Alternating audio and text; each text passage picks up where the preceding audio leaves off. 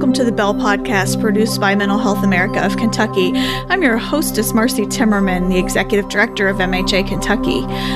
We have a great podcast episode for you today. Unfortunately, we had some technical issues and it ended up being recorded in mono, so please forgive the sound quality because of that.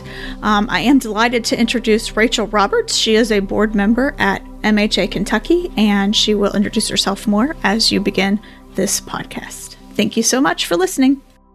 So as Marcy said, my name is Rachel Roberts. I own a yoga studio here in Newport, Kentucky, which is where I am today, self-isolating. But I also happen to be a newly elected state representative, and I'm very proudly serve on the Mental Health America Kentucky board. I know that you work a lot with yoga and some meditation, things like that. Are there tips that you have for folks who are looking to start meditation or yoga during this COVID-19 crisis?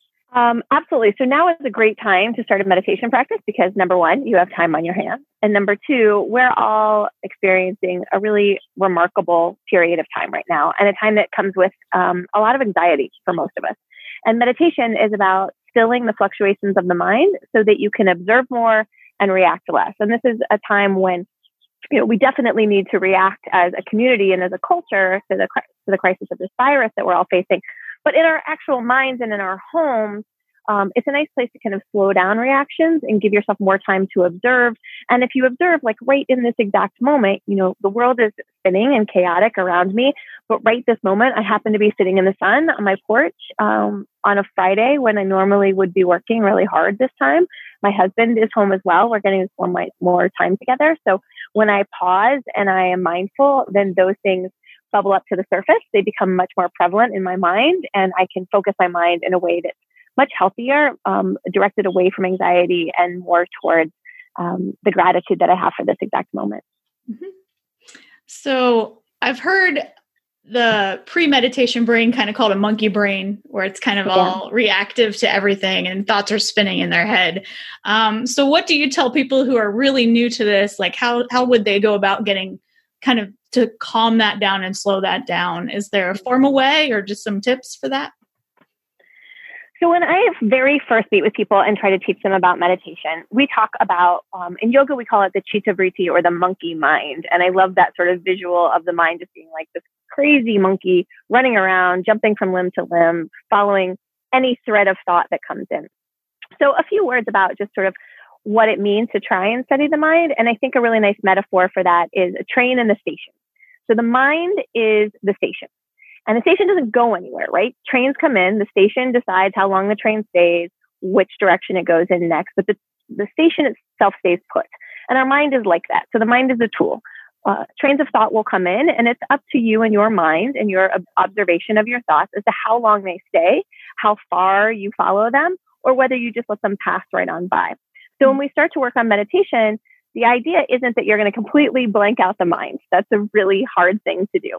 But rather, we start to observe the trains of thought that come into mind, and we decide whether they're useful for us to sit with for a moment. My teacher says you invite them into tea, or we decide that they aren't, and you let them move on, and you try to come back to something that helps to steady the mind on something else. So generally speaking, we start with the breath, because the breath is, in my opinion, the most potent and powerful tool that we have to calm the mind. And when we slow down the breath, we slow down the nervous system, which in turn slows down the chitta vritti or the monkey mind. So we teach people how to exhale. So I happen to be an asthmatic. I am suffering some pretty solid spring allergies right now, which might make me sound a little congested.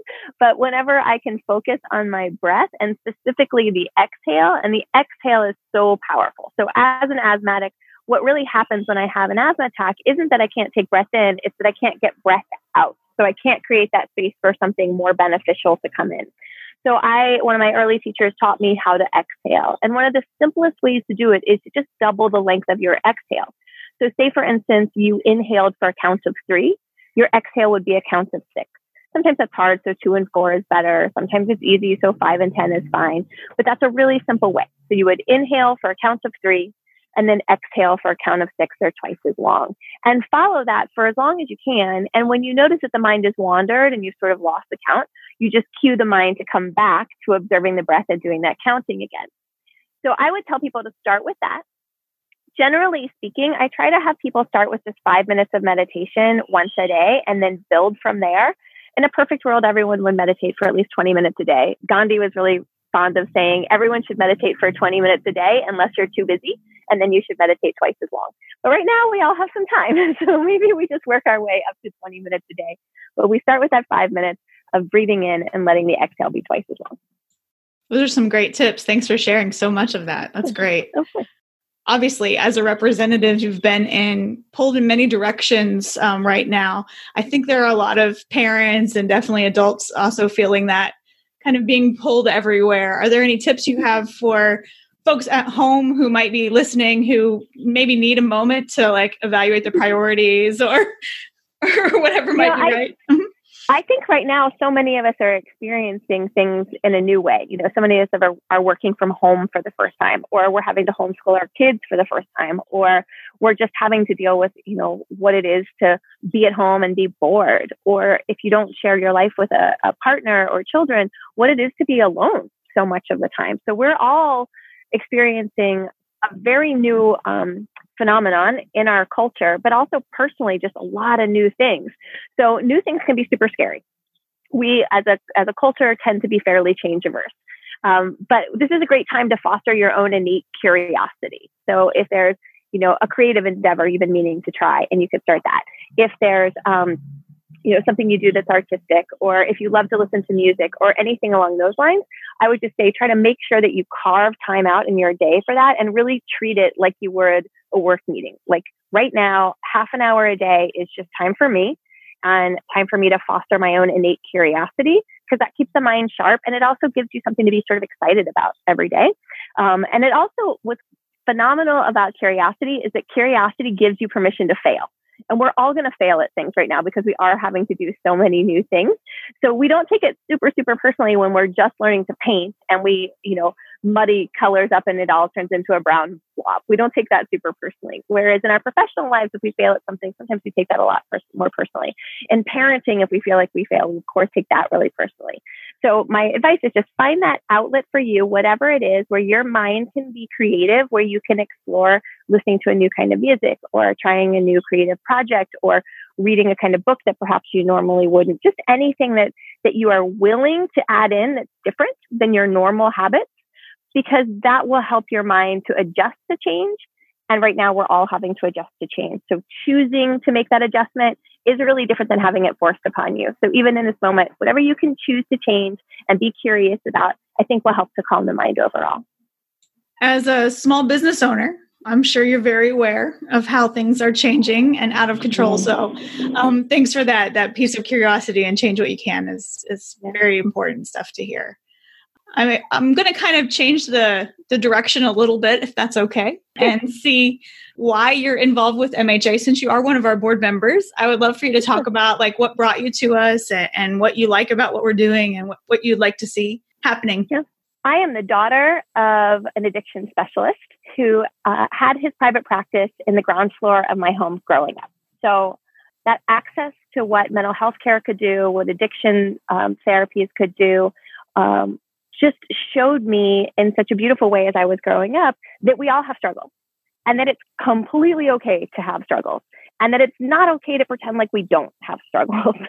And so it was an amazing way for me to grow up, watching patients come to see my dad and see what, really diving deep into whatever your own struggles were with someone who can help you could do to change people's lives in a positive way. And so I grew up in a household where there was never any stigma around that, where we all just sort of acknowledge that each one of us is going to face challenges, and some of us face bigger challenges than others, or the challenge we face as individuals are sometimes less accepted by society, and thereby they become heavier than the challenges that someone else might face. So that was my upbringing. So it's always been a part of my life, mental health care and addiction health care especially. And all of my dad's friends, as happens in mental health care, you seem to gravitate towards other people in mental health care. So all of my dad's friends were in the field as well, psychologists, psychiatrists, so on and so forth. So these were the normal conversations that we had, when I was hanging out with my parents and their friends. We're all around these ideas of what it really means to be well and what a community can do to help you be well. So it's something that I've always been really passionate about. And, I've been exposed to, as we all will, through my friendships, through my employees, through my own family, so on and so forth. So as I've grown, I'm 46 years old now. So throughout my lifetime, I've watched how our perception and the way we as a culture handle mental health care has evolved in really, really beautiful ways, where we've removed so much of the stigma around it, but there's still plenty of work to do. And so I'm thrilled to be part of this organization to help remove whatever stigmas still remain. But also, I love this organization so deeply because a big part of our mission is making sure that mental health care is accessible to people where they are, because we can't just tell people that it's okay to talk to people if they don't have anyone to talk to. That's definitely a major part of us, is trying to identify how we can grow more professionals and get them deployed. So, yeah. And right now, you just think about this moment that we're in, and I just think, I wish one of the things that I think is a real opportunity for us, especially in a legislative body and for those of us who are community leaders, is this conversation about making it so that you don't just have a primary care physician, but that you have a primary mental health care physician. Because I think about this moment that we're in, and we're recording this during the COVID-19 crisis, and so many people have never spoken to a psychiatrist or a psychologist or a counselor before who could really perhaps benefit from one in this moment when things seem outside of our control.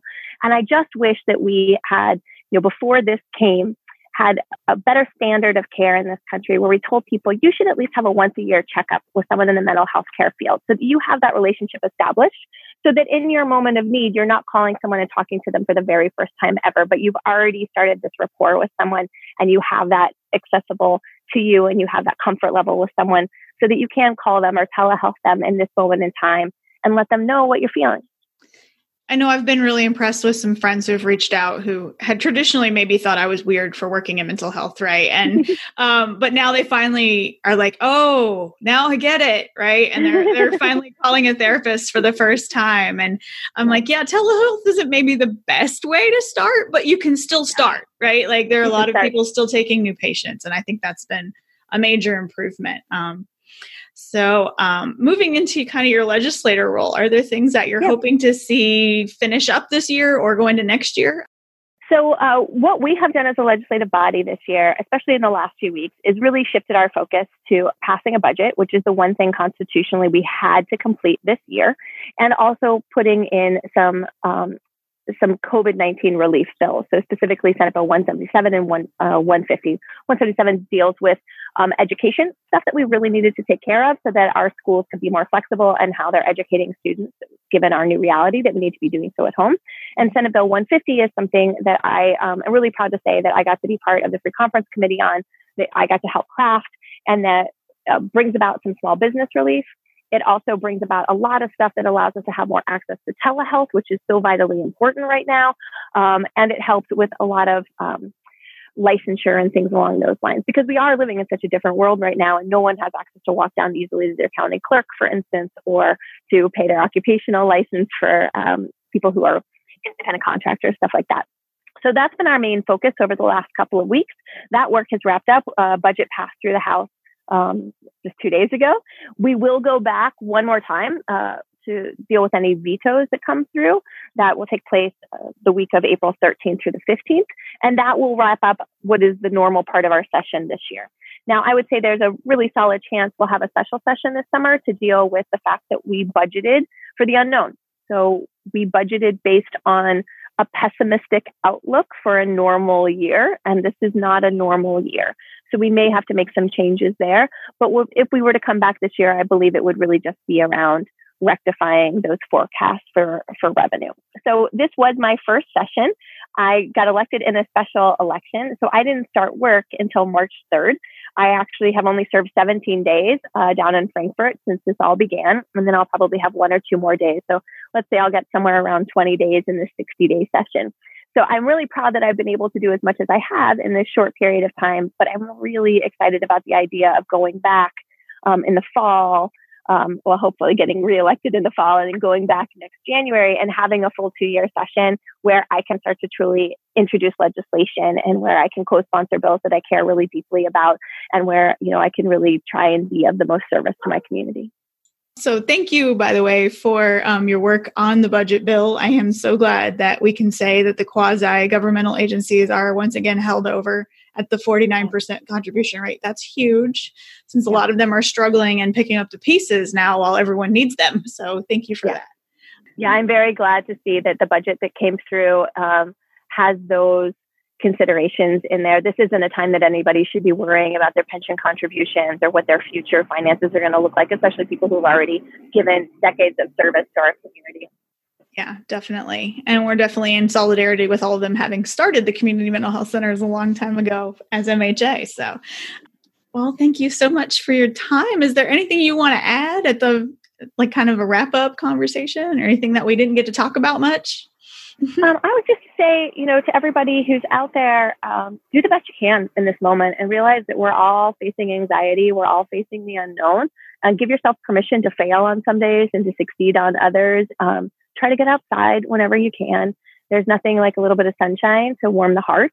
If you are like me, then the chance to stick your hands in dirt is pretty remarkable. So I'm going to go out just casually because I'm about to go back out into working in my garden. Use this as a time to really lovingly prepare the meals that you're eating, to do your best to enjoy this gift of stillness that we don't get very often. And I know it can seem boring sometimes, but it really is a gift of stillness. So whenever you can, just pause, go get some sun on your face, look up at the beauty that surrounds us.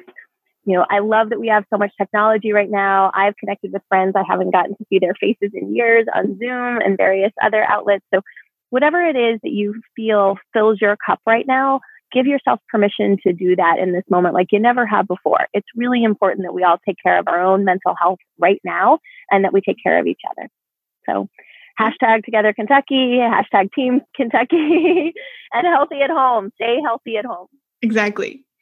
If you want to take yoga online or follow some guided meditations, we are offering online live demand classes and streamed classes that you can watch anytime you want at theyogabars.com. Thank you. My pleasure. So thank you very much for listening and sticking with us through Rachel Roberts' interview. If you have any questions, you can reach us at mhaky.org. That is our website, or at 859-684-7778. Intro and outro music is courtesy of Adam Sofkopoulos, and sound editing provided by Bourbon Barrel Podcasting. Thank you so much.